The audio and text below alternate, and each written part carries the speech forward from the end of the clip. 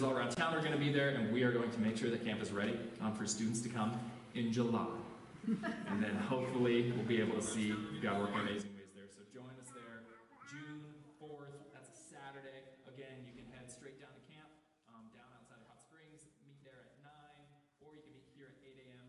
Lunch is provided, and they've been doing a great job of feeding us with lunch, snacks, desserts, all of that stuff. So join us for that.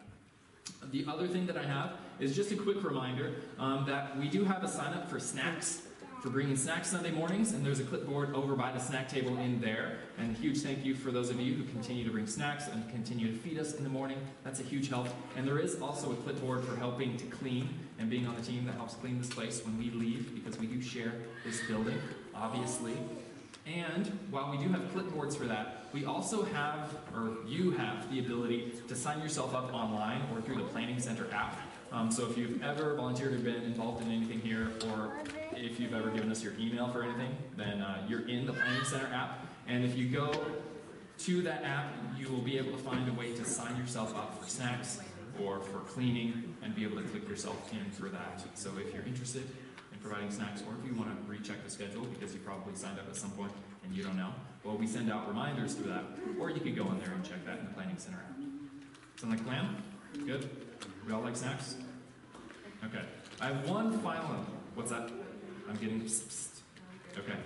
One final announcement, and that is that next Saturday, our very own Creedon Faltinsky is going to have a graduation party.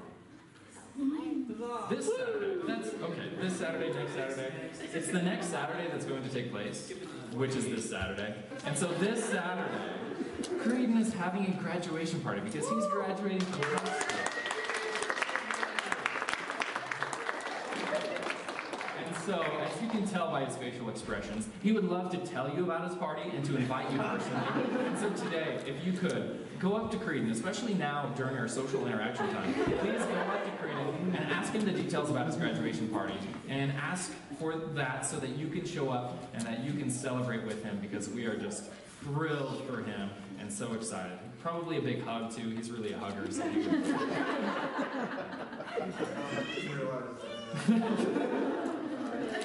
And that is all the announcements I have for you. So at this time, I'm going to invite you to your feet and to say hi to one another.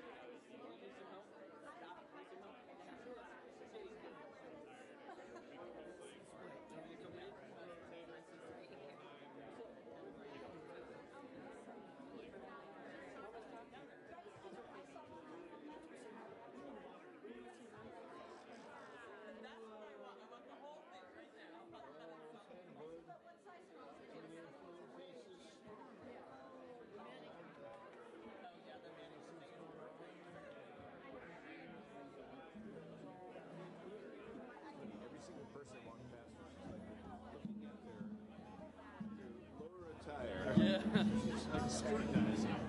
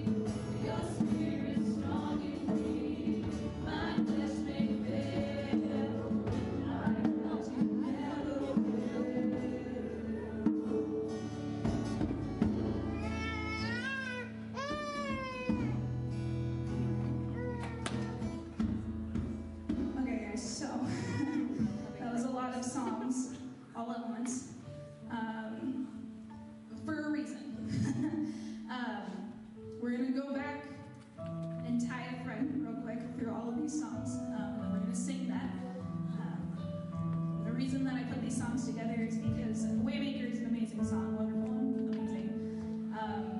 Speaking such clear, firm truths. God is our Waymaker. He works miracles. He keeps his promises. He is a shining light. He heals us.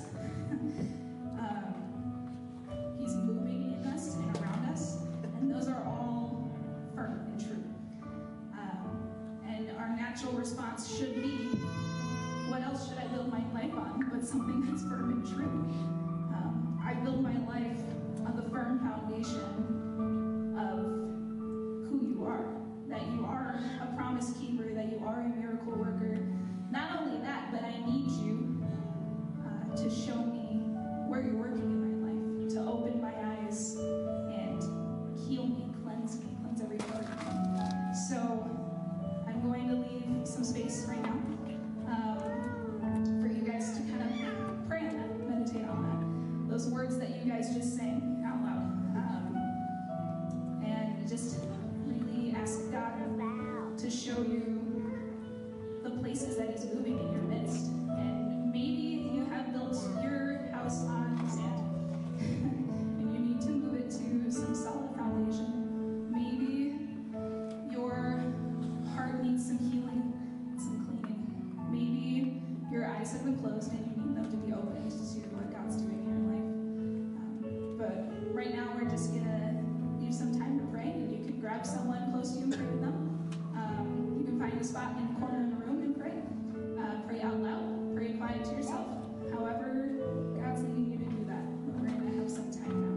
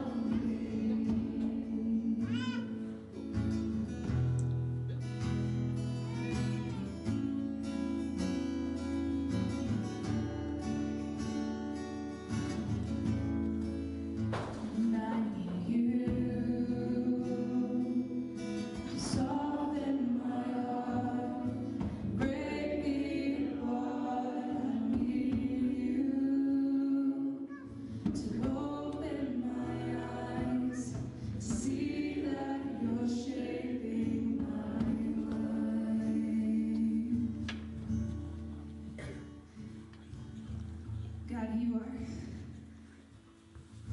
are so amazing, God. You are here. You are present in this room right now, in our hearts, right now, as we go about our lives, as we go about our days. You are always there, God. And I have been unable to see that before, but God, please just open my eyes to be able to see who you are, to see who you're working in my life. God, you said that you would continue to work in me from the day that I was born until the day that I die, God. And sometimes I'm blind to see that, and I just ask that you do some big things, some small things, whatever is going to grab my attention to you, Lord. God, you are so real, so true, such a firm foundation that I will continue to build my life, my faith, my friends and family, just everything that I have, God. I'm going to build that on who you are. I'm going to build that on the firmness of your love, Lord. Thank you for giving us these amazing blessings of just unconditional grace, love, of new life, God. These are amazing things, and I see that in my life. I recognize that those are things that you give me more. So thank you. In Jesus' name. Amen.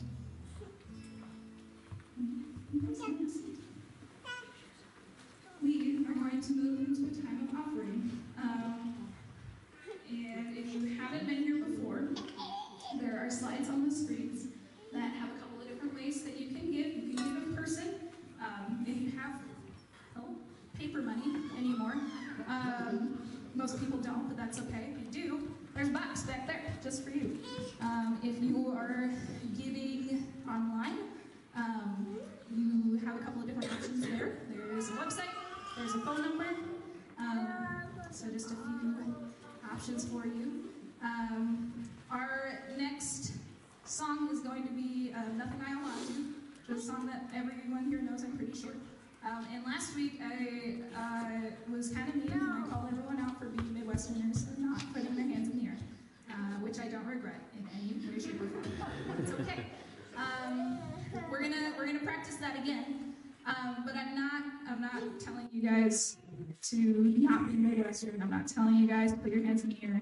This is a song about giving. This is a song about letting go of the things that you have in your life, the things that you think you have control over, the things that maybe you want to just hold on to a little bit more that's worldly. Maybe there's that one song that has a lot of curse words in it. There's that one friend that you have that maybe isn't the best for you, but those things that you hold on to that just need to let go with an open hand.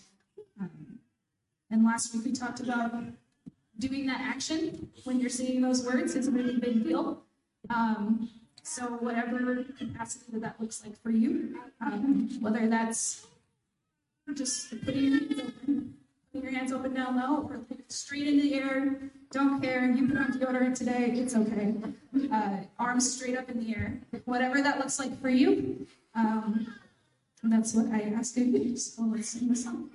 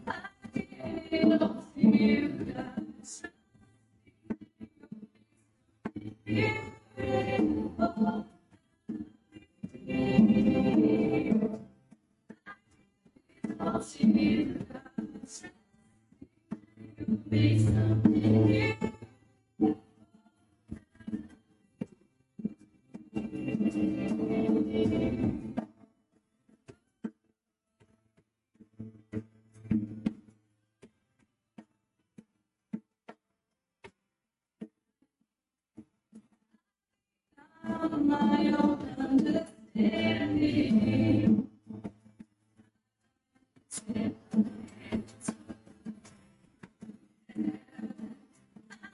God on my own understanding.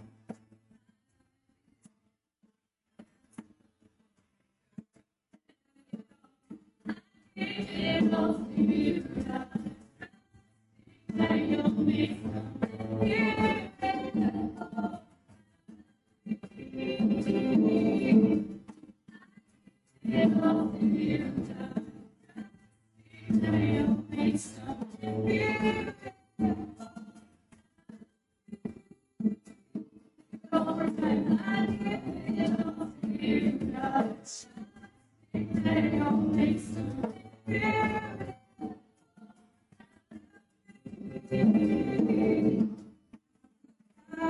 this mountain with my head.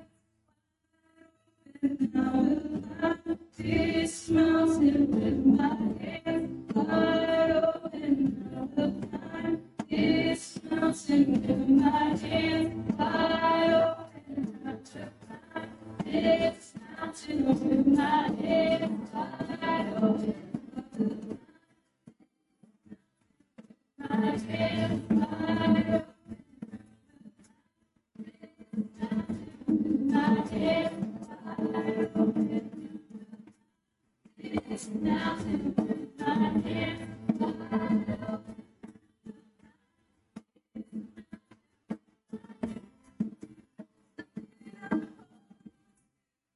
It's nothing else. It's nothing else. It's nothing else. It's nothing else.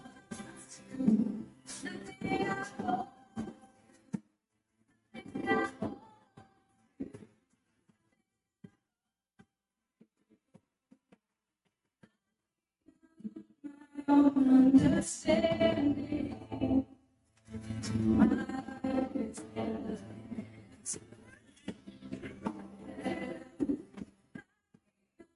my own understanding.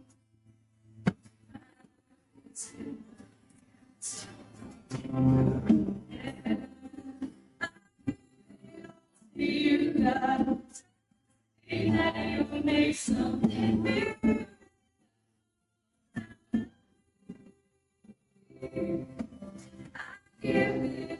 You got trusting that you'll make something beautiful. I give it all to you, God. Trusting that you'll make something beautiful out of me. God, we just come before you with open hands and open hearts. Take a hold of our lives, God. Take a hold of my wants and my desires, God. Take a hold of my future and my past. I give it all to you. Make something beautiful out of me, God. Make me something to bring glory and praise to you, God. Make me something that points people towards you. We pray this all in Jesus' name. Amen.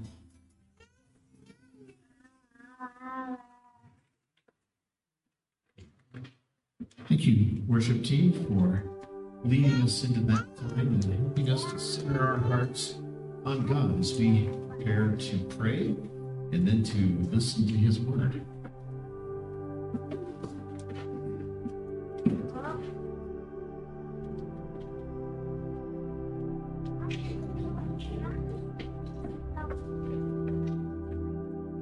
One of the things we value here at Common Ground is our time of prayer, our time of community with one another at the foot of the throne of grace. And we invite you all to come in. We welcome you to do that. If that's something you haven't done much of, if it's kind of a odd thing, prayer, that's okay. We wanted to make it comfortable for you because God is the one who invites us through Christ. That's the only way we can enter that throne room is through our faith in Jesus Christ. And maybe that's something you want to know more about. We invite you to come and talk to us about that. When we pray, at least when I come up to lead you in prayer as a discipleship director, I always want to turn us to a scripture, and I want to encourage you to meditate on that passage throughout the week. And the passage I'm giving you today is John 1:14. And in that opening of John's gospel, speaking of Christ, John writes, the Word, which is a reference to Jesus Christ, and the Greek word logos means the expression of God. Jesus is the prophet, priest, and king. And in this sense, we really see him as the prophet. He is here to make God known to us. It says, now the Word became flesh and took up residence among us. We saw his glory, the glory of the one and only, full of grace and truth. Grace and truth. That's what Jesus came to reveal to us. And by leaving this world and sending his Holy Spirit to dwell within us, we can become incarnational of that as well. How can we show grace and truth into a world that really needs to see both? Truth means that God's probably going to have an argument with the culture. They're not going to agree about things. Grace means that we can deliver that truth in a way that's gentle, respectful, and kind. So there's that tension that we have to learn to walk in. In a moment, we're going to hear our pastor preach from the Sermon on the Mount. And so let's really pray that grace and truth is carried through Evan as he preaches this message. But for you this week, how do you need to see grace? How do you need to see truth manifested in your world and in your life? How can we pray for you? How can we stand with you? How can we encourage you as our brothers and sisters in faith? So I guess Evan's the runner today because, well, he's built for it. And he has the mic. So if you have something, just raise your hand. Evan will get to you and share with us, and then we will pray together.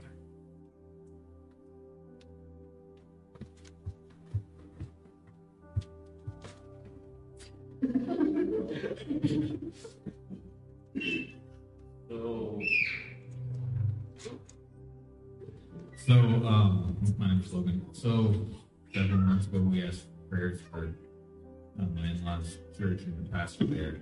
That's all kind of come to a head in the last couple of weeks. And in a way that the church body there is really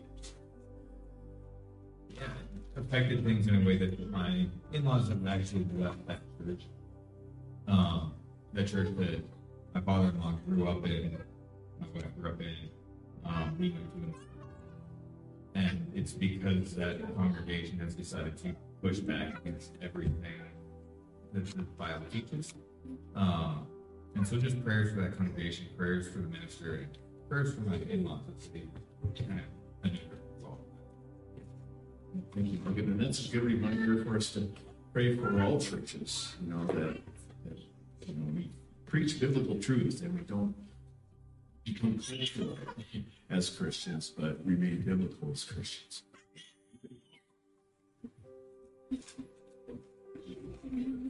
I love the sound of screaming babies. That's just so cool to know they're a part of our. Andy? I'm Mandy. To tie into the grace and truth, I just want to start by, asking prayer for me. Just that I would be able to show grace, which I'm trying into my request. My mother-in-law this morning, but on a regular, ongoing basis, she likes to bake me and I like to rise to that food. So we just, that kind of relationship. But just to be able to love on her and express that love continually. Jim's not here this morning because he's had to take her to first the urgent care and now the ER. And we're not really sure what's going on. She's not feeling well. Her vital signs are doing weird things. And so if we could just pray for her. Her name is Arna. Thank you, Andy.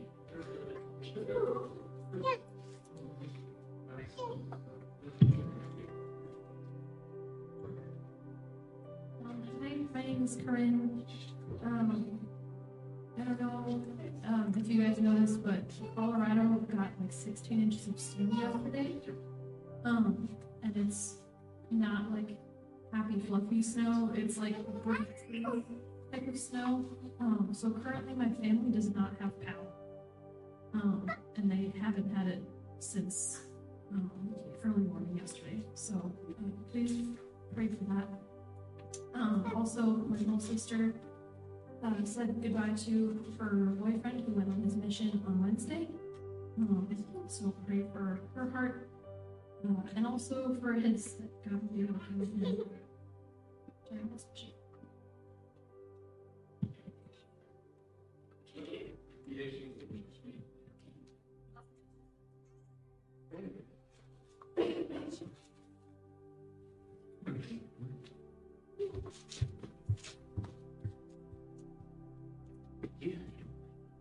So, as Evan said, Camp Palawasa is coming up in July, and myself, along with Logan, are going to direct the high school camp, and we could definitely use some prayers for more staff. We had staff, and then we've had some trouble filling all of the positions. We have some people doubling up positions, and it'd be nice to just relieve the pressure off of us. But yeah, we could definitely use a lot more help. Absolutely. Specific staff needs? We need an activities director, female counselors are a huge need, and a worship leader. Okay. All right. So ask that just in case God might be, like a little conviction down on us. That's something you can do. I promise you it will be the best week of your life. I guarantee it. Okay? Anything else? All right, let's take a moment and let's pray together. Our Heavenly Father, as we bow before you now, we are so grateful, Lord, that you loved us when we didn't deserve love, that you showed to us grace. You came to us speaking the truth about who we are, and that meant that we needed to repent when we heard that truth. And God, thank you that as you grant repentance, you also grant forgiveness and mercy and goodness to us. And Lord, you've called us now as your children, as your disciples, to be disciple makers in this world and to carry that grace, and carry that truth wherever we may go. And so, Lord, we depend upon you for that. We know that you're the source of grace and truth. We are not. And so we pray, God, that you will pour this into us, and especially in our situations of life that we're walking through. Give us the opportunity, Lord, in these situations to just declare the love of Christ to people around us. Father, we had a request come in through the live stream. Tatiana has shared that Anya's dad has a son from another relationship. After 31 years, they finally met. It did not go well.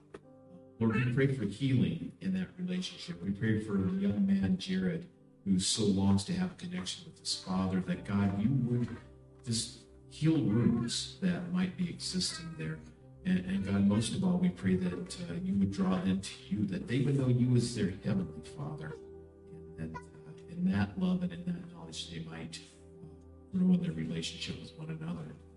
Lord, we pray for Logan's parents who are dealing with a difficult situation with a church that seems to be drifting from the Bible, from its mission, whatever the case may be. And Lord, we just pray that you would be with them as they seek a place where they can grow and a place where they can dig into your word and grow in their relationship with you. But we also pray for churches that are struggling to reach a culture and sometimes drifting from our mission when we do that.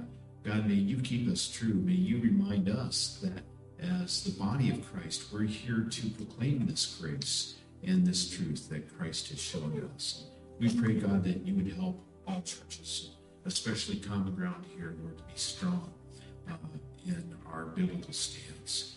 Lord, we pray for Mandy as she desires to love her mother-in-law with grace. And we pray that you would just help her to not rise to the bait, to not be triggered by things, but to instead, Lord, just depend upon your spirit to pour forth your fruits in her and towards her mother-in-law, Arlene. And we pray for Arlene right now, God, that you would give the doctors in the ER the utmost skill and wisdom to be able to discern what's going on. And God, we pray you'll bring healing and health. Be with Tim as he cares for his mother right now. And we pray that you work in this situation in a way that brings you glory. Lord, we lift up Corinne's family and others that are without power now in Colorado due to this heavy, wet snow that has come upon them. God, sustain them, get them through this time. We pray, Lord, that power would be restored, roads would be opened, and that snow would melt and turn into water that would just nourish the land around them. So we thank you for the moisture, God, but help them endure the form in which they have received it. And we lift up Corinne's little sister to you and pray, God, that, again, truth would be something that would just be thrust in her face, that she cannot run away from it, and that she cannot hide from it. And we pray for her boyfriend, too, that, God, while he's out distributing knowledge about you that isn't true, that, God, you would challenge that you would begin to make him question what he believes and what he's thinking, and that, God, you might draw him to you in a true saving relationship with Jesus Christ. And Father, we thank you for camps like Camp Halawasa. We thank you for what this particular camp's been doing over the last years or so, and as they seek to continue to just impact the lives of teenagers with the kingdom of God, that, Lord, you would meet in every need that they have and supply according to all that needs to be accomplished for this week of camp, especially high school camp. Thank you for Logan, Caleb, and their willingness to lead in this camp. We pray, God, that you would bring to them gifted people that you have called, people that you have anointed to lead the worship, to be in the tents with the girls and counsel them and disciple them. And Lord, to have someone come in there and just provide a lot of fun for them, because, Lord, we know that you value joy. And some of these kids come from situations where there's not a lot of joy, especially in their homes. And so, God, we pray that you would cause the week of camp, or all the weeks of camp, to be weeks that are filled with your presence, filled with your joy, filled with laughter, filled with fun, but especially, Lord, just filled with the knowledge of the saving grace of Jesus Christ. And now we pray for our pastor, Lord, as Evan comes forward to bring your word from the Sermon on the Mount to us. We ask, God, that you would put your words right into his lips, and that everything that comes forth from him would be of your spirit, and that, Lord, we would be willing to allow those words to sink deep into our hearts, deep into our spirits, and even if they're painful words, Lord, words that would cause us to hunger for your righteousness and thirst for your righteousness. So, God, here we are. We give ourselves to you again, and we pray, God, fill us with full knowledge of all of your grace and all of your truth. We pray in Jesus' name.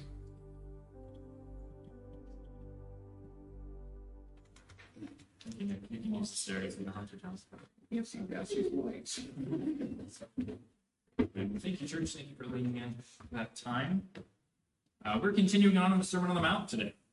Continuing on to study what was Jesus' introductory message at the start of his ministry. He had just declared, repent, for the kingdom of heaven is near, and then he calls for disciples to follow him.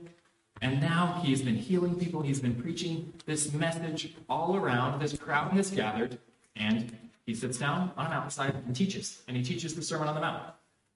And as we have been looking at the last few weeks, and that we'll continue to look at today, he begins the Sermon on the Mount with these 8 or 9 blessed statements, the Beatitudes, as we call them. And so we're going to read this section of the Sermon on the Mount again, this introduction to this very important key message of the Sermon on the Mount with the Beatitudes. And as we do so, I want us to really consider 3 key questions here that we're going to look at. So we look at how Jesus began this teaching that really comprises just the main message of what he came to say. And these 3 key questions really are, who is blessed? And we're going to learn that from the Beatitudes, really who is blessed. We learned a bit about how blessed are the poor in spirit last week, and we learned to get a picture of what that means, but what really does it mean to be blessed then? And then what do blessed people do? What do blessed people do? How then should we live if we are that category of blessed people? And so that's really the 3 questions that we're going to consider as we look at the Beatitudes again this week. But if you have not gone there already, please find your way to Matthew chapter 5, beginning in verse 1. We'll also have the words on the screen, but we're going to read from verse 1 to verse 11 again, and then we're going to continue to look at the Beatitudes here. We're going to continue to look here at this introduction to the Sermon on the Mount, beginning in Matthew chapter 5, verse 1. Now when Jesus saw the crowds, he went up on a mountainside and sat down. His disciples came to him, and he began to teach them. He said, "Blessed are the poor in spirit, for theirs is the kingdom of heaven. Blessed are those who mourn, for they will be comforted. Blessed are the meek, for they will inherit the earth. Blessed are those who hunger and thirst for righteousness, for they will be filled. Blessed are the merciful, for they will be shown mercy. Blessed are the pure in heart, for they will see God. Blessed are the peacemakers, for they will be called children of God. Blessed are those who are persecuted because of righteousness, for theirs is the kingdom of heaven. And blessed are you when people insult you, persecute you, and falsely say all kinds of evil against you because of me. Rejoice and be glad, because great is your reward in heaven. For in the same way they persecuted the prophets who were before you." Okay, so this is the Beatitudes. And as we've continued to do this, hopefully that's become just part of your memory. So we've gone over the Beatitudes over and over. We're going to go over that again today. And first, we're going to consider this question, okay, who is blessed? If you were here last week, Nick taught on blessed are the poor in spirit. And he taught how that really is the beginning of the Beatitudes for a very important reason. Because the Beatitudes are not actually just like this individual list of like isolated statements that have no connection, but it's actually this beautiful whole that all begins and depends on that first one. Blessed are the poor in spirit, for theirs is the kingdom of heaven. And Nick taught us that Jesus began that way for a reason, right? Because this is essentially kind of the welcome of the kingdom. That this is actually kind of a requirement. This is what leads a person to repent and believe. That this is essentially what Jesus had already said, repent and believe. The person who recognizes they're the poor in spirit. The person who recognizes that they have nothing to offer God for entrance into the kingdom. And then Nick taught us that when grace is embraced, well then blessed are we, because then we're citizens of the kingdom of God, right? And citizens of the kingdom of God are people who live in close proximity to Jesus here. Live under the rule and the reign of Jesus. And so really, at the very beginning here, it starts with that statement, blessed are the poor in spirit. Blessed are those, essentially, who repented and believed as Jesus started this, or at least introduced it way back in chapter 4. And as we talked about, that word blessed, or blessed, that Jesus used, it comes from the Greek word makarios, which, if you're looking for baby names, this is actually like the trendy, like, pastor name for babies. There are a lot of, like, people I know who have babies named Mac, right? Short for Makarios. It's like the real trendy thing to do now. But what Makarios means is blessing in order. Yeah, actually true. They love their Greek. But Makarios means blessed or happy or happier or flourishing is this person. And it's often used as an expression of joy as well. So if something great has happened to someone, then you would exclaim Makarios, as if to say, like, congratulations, like, happy are you and I'm happy for you. And you might be surprised to learn that actually Jesus wasn't the only one to use this word Makarios and to use it in this way, in this format of Beatitudes. And if you go through much of the Sermon on the Mount, you'll see Jesus, because he is claiming to be king, and because he is claiming to retake control of the earth from the human kingdoms and the earthly kingdoms, he's often reteaching or correcting some of the other teachings of the day, some of the other earthly teachings. And you'll hear this all throughout the Sermon on the Mount, where Jesus says things like, "You have heard it said, but I say." And when he does that, he's correcting some of the common teachings of the day, some of the extra biblical ideas that have been floating around. And while the Beatitudes don't begin with that statement that "you've heard it said, but I say," they are a very similar format to a way that has been taught a lot. And that word Makarios was used a lot because everyone was trying to determine, well, who is blessed? Who is happy? What is happiness? How do we get this happiness without just naming our kids that? What is something else that we can do? And so when Jesus does this, he is essentially saying, well, this is my truth. You might have heard, or at least this is the truth, you might have heard it said by your grandpa, this is who was happy or who was blessed, or by your ninth grade history teacher, or by like some guy on the radio who wants to sell you something. But Jesus is correcting that teaching and saying, this is what I say. This is truly what the blessed, happy, person is like. And so Jesus, he's actually critiquing and fixing a teaching on what it means to be happy, what it means to be blessed. So I want to show you this other list of Beatitudes that was written sometime between 200 and 175 BC by actually another guy named Jesus. Jesus ben Sirach, or Jesus, son of Sirach. He's sometimes just called Ben Sirach, but he was a Jewish scribe and religious teacher who wrote a book called The Wisdom of Ben Sirach, or The Wisdom of Jesus ben Sirach. And this was a very popular book with the rabbis in and around Israel at the time that Jesus came about. And so this would have really shaped public opinion on who is blessed. And what does it mean to be blessed? What does it mean to be happy? And so Jesus has his 8 or 9 Beatitudes. And let's look at Ben Sirach's, kind of the popular opinion of the day. He says this, Mr. Ben Sirach, that there are 9 who come to mind as blessed, a 10th whom my tongue proclaims, the man who finds joy in his children, and the one who lives to see the downfall of his enemies. Okay, we can stop there. We notice some differences right away, but if you notice, there's a very clear difference, even just in some of the first few words, because who is blessed right away? The man. Okay, and this isn't actually just like a general way of saying like mankind or people. Public opinion was who was blessed? Actually, men. Men. Not women, children, or slaves at this time. When it comes to the kind of divine blessing, the kind of good happiness that we're talking about with Makarios, public opinion at the time was, it's a man. They're the ones who experience this. But Jesus actually says, he doesn't say the man, he says the one, right? Men, women, children, slaves, anyone who's repented, believed, right? So right off the bat, there's a big difference. I would say point Jesus right off the bat. But really, when you look at that, like it seems like it kind of makes sense. It's not that bad, right? Like you've got good kids. The downfall of your enemies doesn't really fit with the whole peacemakers idea very much, but that was popular opinion. Okay, we'll continue on with Ben Sirach. Happy is the man who lives with a sensible woman, the one who does not plow with an ox and a donkey combined. Okay. So it's good to have a smart wife. We can all agree with that. Right? And who doesn't plow with an ox and a donkey, right? I know none of you ladies would do that. You're not like those ditzes who would do that. Never. Never. You'd never do it. But also, this is speaking because oxes were expensive, donkeys are cheap. This is also the guy that's like, his business is booming. Like, he's got all the equipment, right? He's got plenty of oxen. He doesn't have to use a donkey for that.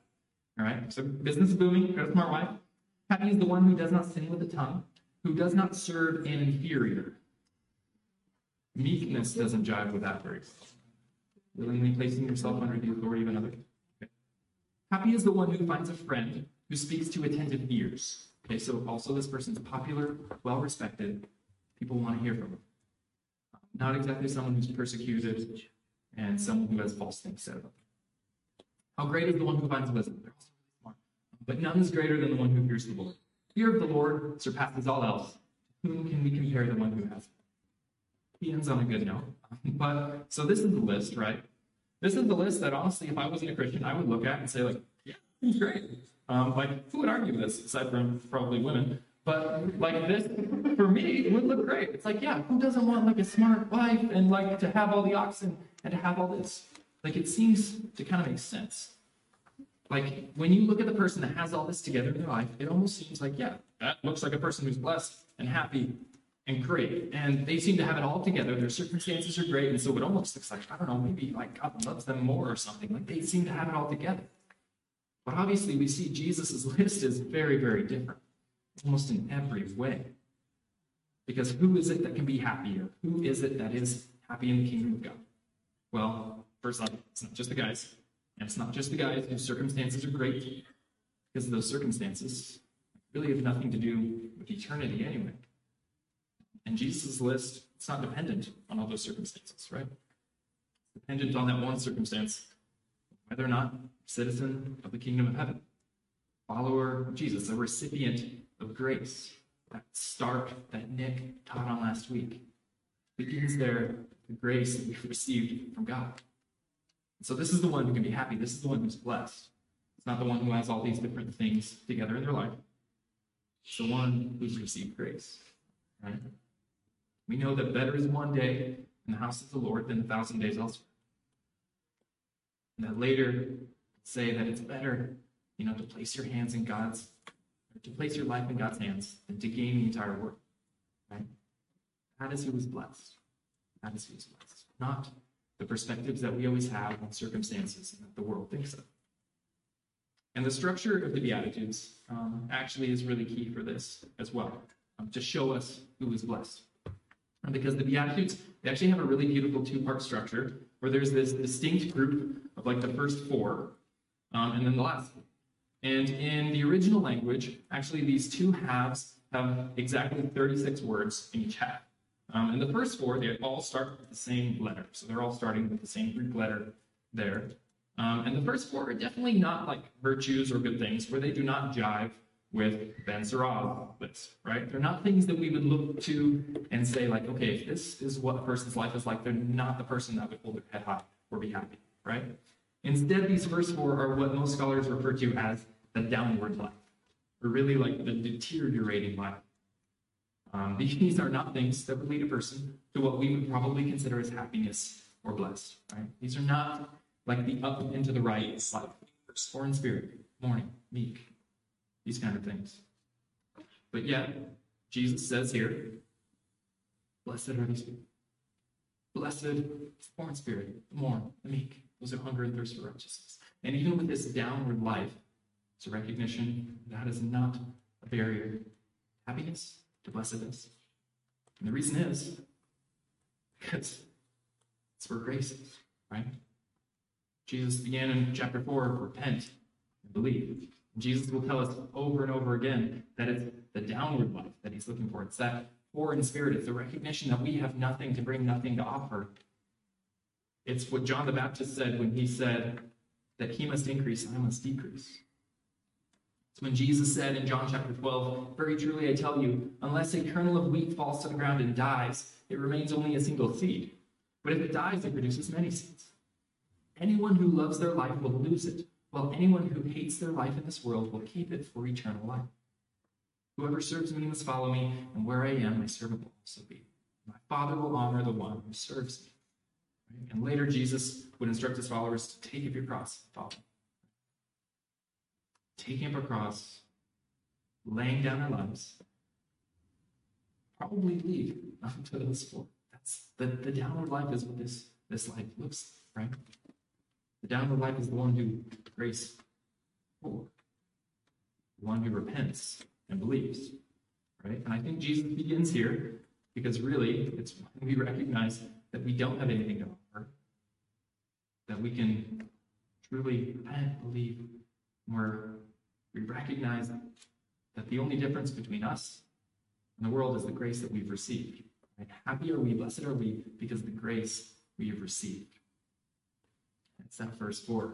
But what happens, or what difference does grace make? Well, the next 4 turn into what is often referred to as the upward life, right? The blessed person who, because of God's grace, this is what citizens of heaven look like. This is what grace does in and through us. pursues mercy, pure in heart, peacemakers, those who are persecuted because of righteousness. And this upward life is described by a lot of people, but allow me to defer to A.B. Simpson, the great theologian and founder of the CMA. He wrote this about it. He says, now begins the spiritual ascent. The first step is to love others, that tender charity born out of our own poverty of spirit and our own deep sense of nothingness and failure. Blessed are the merciful. From love to man is but a step to love of God. And so the next step is blessed are the pure in heart. And this is literally the single in heart, the people that have but one aim, to please and glorify God. The third step is this advancing scale that brings us to positive and practical service for Christ and others.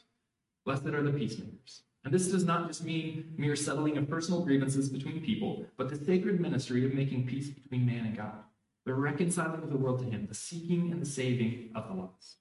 And the last stage in spiritual life is suffering for Christ's sake. Blessed are those who are persecuted because of righteousness. Blessed are you when people insult you, persecute you, and falsely say all kinds of evil against you because of me. Christianity, Simpson says, has its coronation in victorious suffering, patient submission to the will of God. So I think Jesus begins the Sermon on the Mount here for a reason, right? Because the Sermon on the Mount, it's going to be a reminder to us that we are called to something greater than we can do on our own. We're called to be someone that we cannot be. We're called to do things all throughout the Sermon on the Mount that we're going to look at and think, there's no way, that is absolutely impossible. Because it's all dependent on his grace. And it all flows out of his grace there. Recognizing our need, recognizing our brokenness, our sin, recognizing, just as we sang earlier, I need you to soften my heart, for God's grace to work in and through us. And if you've read many of the passages that talk about doing good works or loving others throughout the New Testament, look around them and notice how they're almost always flanked by other statements that say things like how the love that we show to others is dependent, actually, on the love we receive from God, or our love from God. It's actually because I have loved you, you love others. Or when we look at like the fruit of the Spirit, that's all dependent on keeping in step with the Spirit. And it's the Spirit who is doing that work through us. And it's a recognition that it all starts with our time with him, becoming like him, and then we do what he does. But it all comes from him, flows out of us. But it begins with him, recognizing that this upward life, the life of the citizen of the kingdom of heaven, flows from his grace that's been given to us. We cannot do it on our own.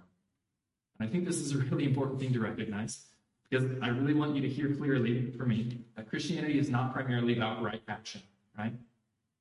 When Jesus came, he didn't just say, okay, like do this, do that, do this, do that. And then at the end, like there will be a scorecard, and if you measure up, great. Like that's not what happened, right? In fact, I think it would be a lot easier if that is what happened. Like Jesus just came, with like, I don't know, like a handout, and he had like 10 things on that handout. 10 things that you're supposed to do. You could call it like commandments or something. He's like, okay, I'll give you this, and if you just do this and check them off, then you're good. And like, I'll see you in heaven. Okay? So ready? Go. Right? Like, that would have been a lot easier. And this could have made Jesus' time on earth like really quick, right? He could have been here for 15 minutes. Hey, here's 10 things for you to do. All right, see you in a bit. But he didn't do that, did he? And that's kind of the frustrating thing about Jesus, is he didn't just make it like super simple and easy like that. He actually seemed to be completely opposed to making it easy and simple, right? Like, why couldn't he just give us a list of things, or just say like, by the way, so you guys know, top 20% get in, it's kind of like college, just make sure you keep up ahead of the other guy and you're good, right? Like, he didn't do that. And I think the reason that he didn't, the reason that he was against that, is because he wants us to know him, right? And blessed is the one, essentially, who's in relationship with him. And so he doesn't give us a list of morality that we're supposed to live up to and hope that he's, grading on a curve or something, or hope that we measure up. He invites us into this tension to realize that we actually have this need for him. And we have to know him in order for anything, in order to realize where our power comes from, in order to realize that the upward life only happens because of his grace, through his grace. recognize that we need him. Because here's the thing, if he left us just with a list of things to do, here's 10 things to complete, there's one thing that we would not need. That's him. Just got our list. We just got, I don't know, the ways that we can do this thing. But there's nothing that he wants for us more than him. There's nothing that he created us for more than him, a relationship with him. And you know, Jesus says at the end of the Sermon on the Mount that there will be a lot of people who are doing good things, but who don't actually know it. And I think this is kind of a warning for us. Because I think we can go out and say, like, yeah, we're going to change the world, we're going to serve the poor, we're going to care for the fatherless, we're going to do all these things, we're going to work for justice. But if we don't get him in that, and if we don't know him, then all that is really nothing. Jesus says this in chapter 7, the end of the Sermon on the Mount. He says, "Not everyone who says to me, 'Lord, Lord,' will enter the kingdom of heaven, but only the one who does the will of my Father who is in heaven. Many will say to me on that day, 'Lord, Lord, did we not prophesy in your name, and in your name drive out demons, and in your name perform many miracles?' Then I will tell them plainly, 'I never knew you. Away from me, you evildoers.'" Jesus here calls people who are doing good works evildoers. Why? Because they had no connection to him, no relationship to him. And religious behavior, even the good things, like bringing about justice and healing people and performing these miracles, these things, of our own strength, disconnected from his grace, is nothing. It's nothing. Because in that case, we're not showing people the kingdom of God. We're showing people the kingdom, but without the king. And you cannot have the kingdom without the king. It has to be all about him. And so if all we do is just, commit ourselves to good works and commit ourselves to doing all these things, but we forget about Jesus or we walk away from him, well, we should honestly want nothing to do with that. We have to get Jesus, especially if we want righteousness, justice, mercy, peace. That upward life, if that's what we're looking for, if that's what it means to be blessed, to give glimpses of that to the world, it has to begin with him. It has to have its focus and its center on him. That there is no kingdom of God without the king. It has to be all about him. And that's actually just the first half of the Beatitudes. Because if you notice, in each statement, a lot of times it's easier to focus on the first half. But the second half of each statement has this kind of tricky little promise attached to it, doesn't it? Right? The meek will inherit the earth. Those who mourn will be comforted. The pure in heart will see God. That's like a big one. And looking at this and what it means to be blessed, I think what this is teaching us is that the kingdom of God, the promises of the blessed life, it's a present reality and it's a future hope. And we kind of live in the tension of that, right? We live in the now and the not yet. And you see in these 8 blessings here, we can see exactly how Jesus was teaching this tension and seeing that by the simple practice of looking at the tense, right? So notice how the first one and the last one of the Beatitudes are in the present tense, aren't they? Right? Blessed are the poor in spirit, for theirs is the kingdom of heaven. And then in verse 10, blessed are those who are persecuted for righteousness, for theirs is the kingdom of heaven. And then the middle 6 in the Beatitudes are all future tense, aren't they? Okay, so the verse 4, right? Blessed are those who mourn, for they what? For they will be comforted. Next line, they will inherit the earth. Next line, they will be shown mercy, and on down the list. And we see that tension there, the tension between present and the future. And Jesus bookends it with is the kingdom, and in between, there are these promises. And this is a reminder to us that we live in the tension, really, between the way that the world is after the life, death, and the resurrection of Jesus, and the way that the world one day will be. He returns to make everything new. So we live in this time between the times, right? Now and the not yet. The kingdom is here, but not in full.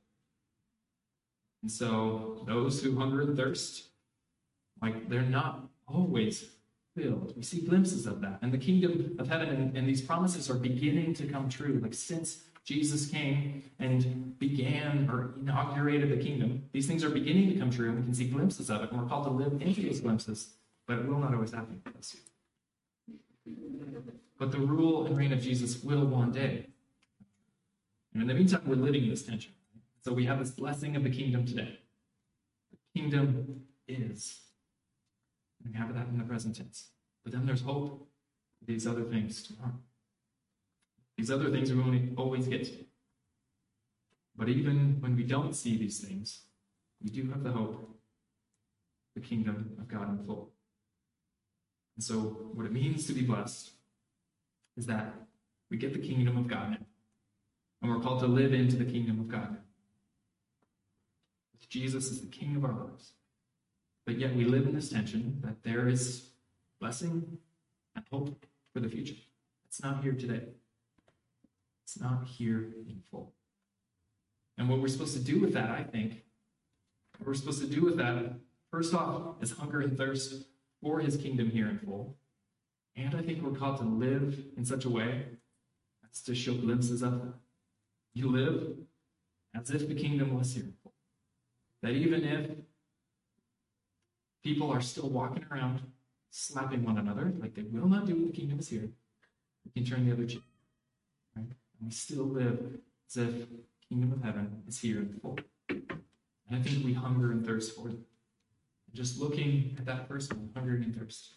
I don't know why our slideshow program doesn't like numbers, but they're both number one because they're both so important. I just don't want you to think that one is less important than the other. Okay, but this reason number one, hungering and thirsting for God's kingdom here and now, I think this is the reason that all throughout the Sermon on the Mount that Jesus gets into our business and gets into some of those uncomfortable topics in our lives. I think it's the reason he says things like, murder isn't just when you kill someone, it's in your heart when you hate them. Right? You hate someone you're guilty of murder. Essentially, like if you wish that they weren't in your life, that they weren't even in your community, that is murder, Jesus says. Or Jesus says that when you look at someone lustfully, that's the same as committing adultery. Jesus says, let your yes be yes and your no be no. Right? Like be a people who mean what you say versus something different than you actually believe in your heart. He says, be committed in marriage. Be committed to loving one another. Jesus says, even love your enemies and pray for those who are persecuted. Right? And he lays out what righteousness looks like. And every time, even the scribes and the Pharisees recognize that they don't even match that. And I think the point of all that, the reason that Jesus is getting into all these uncomfortable situations and he has such a high standard is because that's what the kingdom of God is like. That's what the kingdom of God will be like. That in the kingdom of God, not only will we not kill one another, but we will not hate. Right? And not only will people say nice things, if they say nice things today, here, they'll mean it. Right? And not only will we love our friends, of course we love our friends, but in the kingdom of heaven, we'll love our enemies. Right? Like this is the ideal. This is what the kingdom of heaven in full looks like. And that's what Jesus is doing all throughout the Sermon on the Mount. This is the ideal. This is what I want, Jesus is saying. And it's supposed to stir in us this hunger and thirst for his kingdom, because then he points it on us and says, don't you want that too? Like, I actually made you for that. This is what I want, and this is what I made you for. Don't you want heaven on earth? But this is actually what he made us for. Right? And so I think Sermon on the Mount, it's all about Jesus saying, here are the things I want. Don't you want that too? Because actually, you should want it. C.S. Lewis very famously said in his book, Mere Christianity, that if I find in myself a desire which no experience in this world can satisfy, the most probable explanation is that I was made for another world.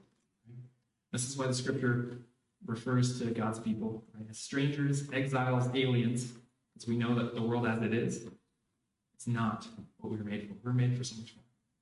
Lewis goes on. It says, if none of my earthly pleasures satisfy it, that does not prove that the universe is a fraud. Probably earthly pleasures were never meant to satisfy it, but only to arouse it, to suggest the real thing. If that is so, I must take care, on the one hand, never to despise or to be unthankful for these earthly blessings, and on the other, of which they are only a kind of copy, echo, or mirage.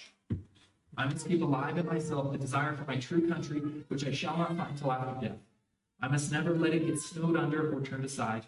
I must make it the main object of my life to press on to that country and to help others to do the same. And I think what Lewis is describing was essentially also what Paul in the book of Romans would say when he says that all creation groans as if in like the pains of childbirth. When is this going to come? When is this going to happen? Waiting for everything to be made right. This hunger and thirst. But I think as I've been thinking about this for the last few weeks, I've recognized that I don't always have this hunger and this thirst. And I think oftentimes we don't always have the same desire. We don't always have the same groaning for the kingdom. Especially because most of the time, I think we can recognize that our lives are pretty good. They're not actually that bad. Many of us can look at the first four Beatitudes, that downward or that deteriorating life, and not really find ourselves on that list, right? And first off, if that is the case, praise God. Praise God if that is the case. And please don't ever hear that the gospel is only for the broken and the mourning and the sad, and that just because God is near to those people that he's far from those who have it good. That is not the case at all. And I know there's sometimes a bit of a spirit in our country that says, like, well, if you are doing well and if your life is really good, then like you're probably just a horrible person and a racist. These things. And maybe that is the case for you, I don't know. But hopefully. But the point is, don't hear that. Like if you can honestly say that your life is good, it's going well, you can't see yourself in the first four Beatitudes, praise God. That is something to be thankful for. That is not something to be ashamed of. That is something to celebrate and something that should lead to gratitude, right? To thankfulness. Thankfulness and gratitude because, first off, it's not normal. It's not normal when the kingdom of God is not in full. It will be when it is here, but that's just a glimpse of the kingdom. That is a glimpse. And I think it comes with a lot of responsibility as well. That if we could recognize, okay, our lives are good, we have to recognize that we need to continue to press on for more. Can't be satisfied with what we do have, but to have this kind of holy discontentment to realize this is just a glimpse. It's not here in full. And it's definitely not here for everyone. That even if our lives are for the most part good, there are people all around us who are mourning, who are meek, who are experiencing these things. So we can't just sit back and enjoy those things. But we are called to provide those glimpses, to hunger and thirst for that to be here in full. So I think in order to continue to grow that desire, we do have to recognize that, a lot of our desires are often met. If we're honest, most of us have probably slept in a comfortable bed this week or eaten what we wanted to eat, and in general, lives are pretty good. And so it's really easy in those cases to just kind of step back and say, honestly, I'm fine. And we're fine. And it's all just fine. But what Jesus is saying in the Sermon on the Mount is that it isn't. And he would not have had to come if it could have just given a little answer. Clive Staples Lewis, again, in his book, The Weight of Glory, he says this: if we consider the unblushing promises of reward and the staggering nature of the rewards promised in the Gospels, it would seem that our Lord finds our desire not too strong, but too weak. We are half-hearted creatures, fooling about with drink and sex and ambition when infinite joy is offered us. We are like ignorant children who want to continue making mud pies in a slum because we cannot imagine what is meant by the offer of vacation at the sea. We are far too easily pleased. I think the call on us who are blessed, who have been recipients of grace, is to have that desire, hunger and thirst, to recognize the offer that's been given, to recognize what the kingdom of God in full truly means.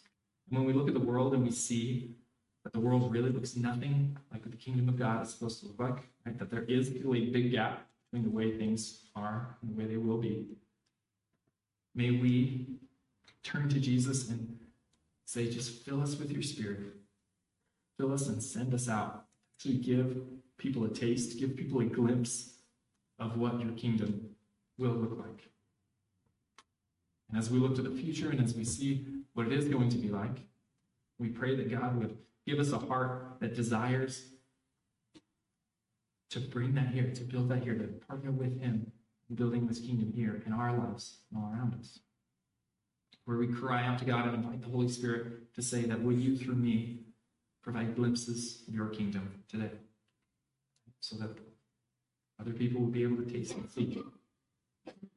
Other people would have that same hunger and that same desire for the way that things will be. The same desire that we have.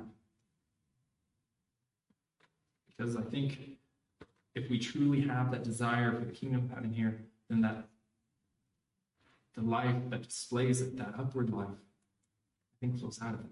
Because that's recognition of the grace that we've received. That's recognition of the way that things are, but not the way that they will be. And so we're called to live as citizens of the kingdom today. We're called to display those things. To be pure in heart. To give mercy. To be peacemakers.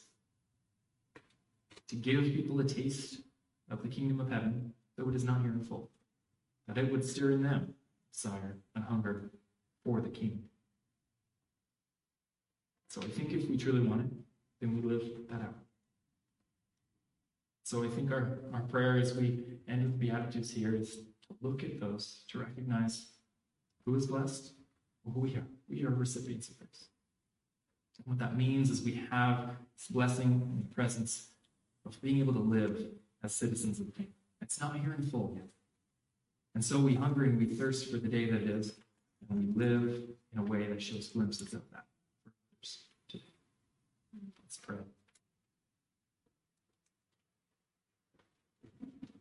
So, Father God, we just thank you for your grace.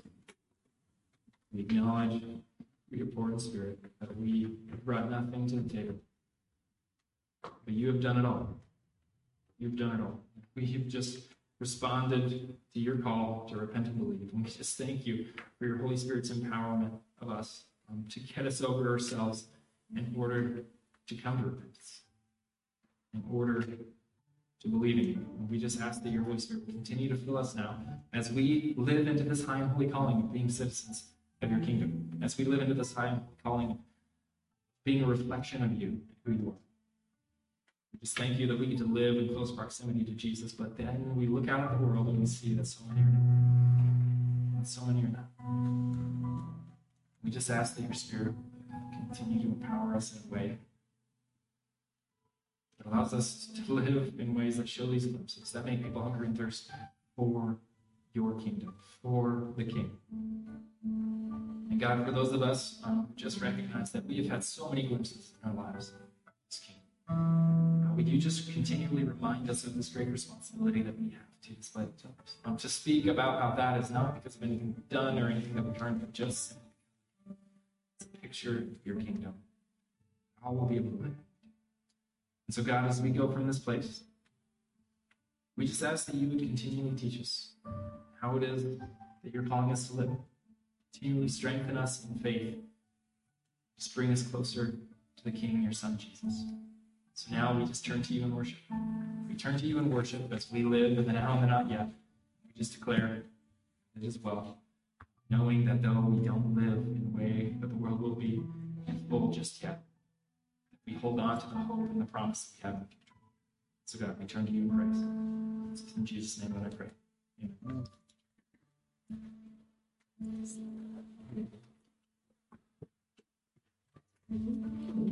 So I know I've done a lot of talking today, but I'm going to keep doing it.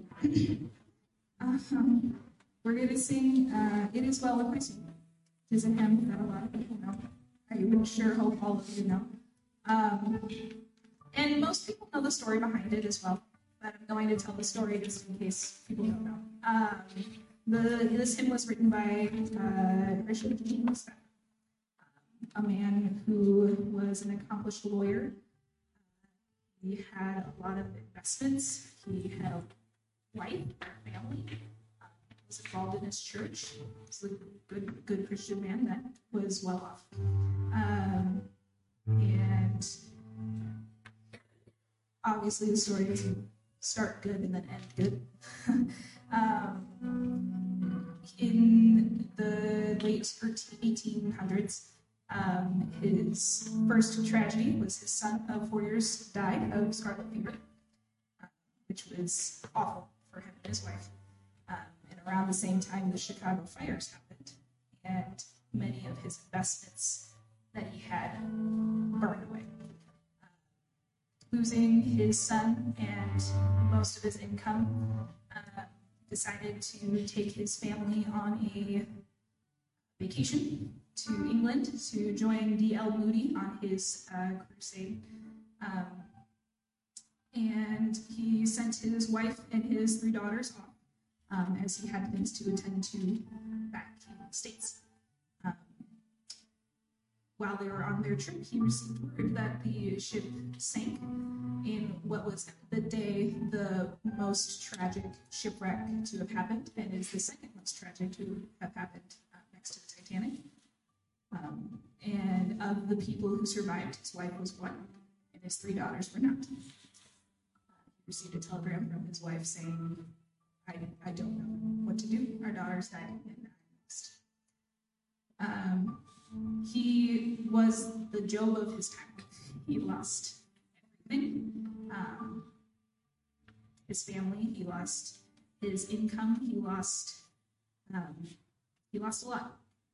And so he gets on a boat and he goes to join his wife in England. And the captain calls him up to the deck and he says, "This is the spot that we believed that the ship sank, that had your family on it. And this is the spot where he penned the words, 'It is well.' So,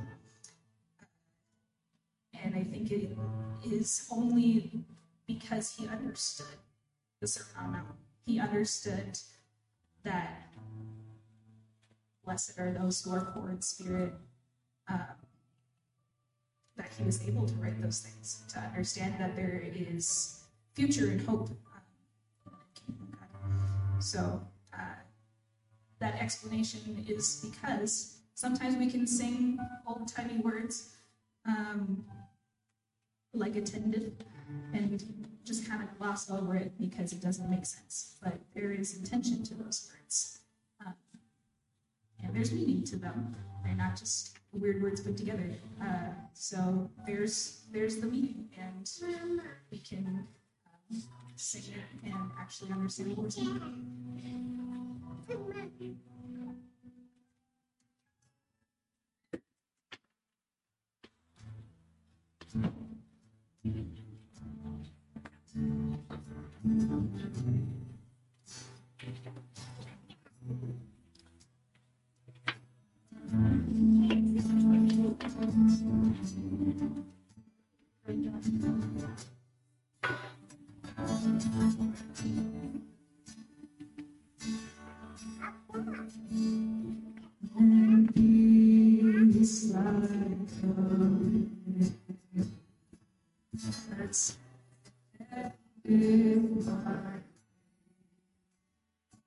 And sorrows I feel.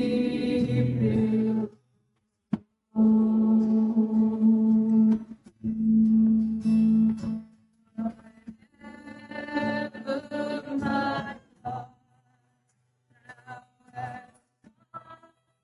be to say, it is well, it is well with my soul. It is well with my soul.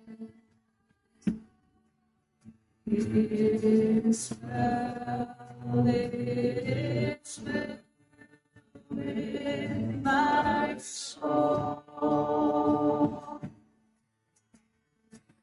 Oh, Savior,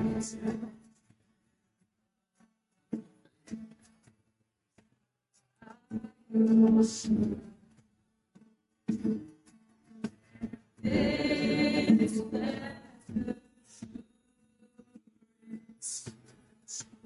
So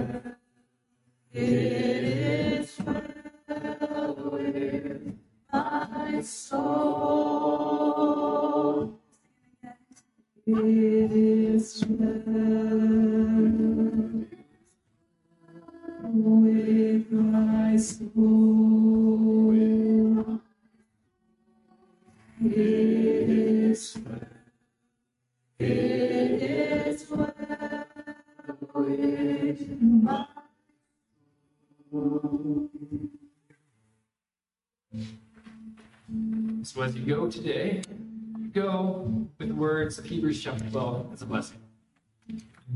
You have not come to a mountain that can be touched and that is burning with fire, to darkness and to gloom and to storm, but you have come to Mount Zion, to the city of the living God, the heavenly Jerusalem. You have come to thousands upon thousands of angels, the joyful assembly, to the church of the firstborn whose names are written in heaven. You have come to God, the judge of all, to the spirits of the righteous made perfect, to Jesus, the mediator of a new covenant, and to the sprinkled blood that speaks of a better word than the blood of Abel. So see to it that you do not refuse him who speaks. Therefore, since you are receiving a kingdom that cannot be shaken, let us be thankful, and so worship God acceptably with reverence and awe, for our God is a consuming fire. So grace and peace, common ground. Have a wonderful week.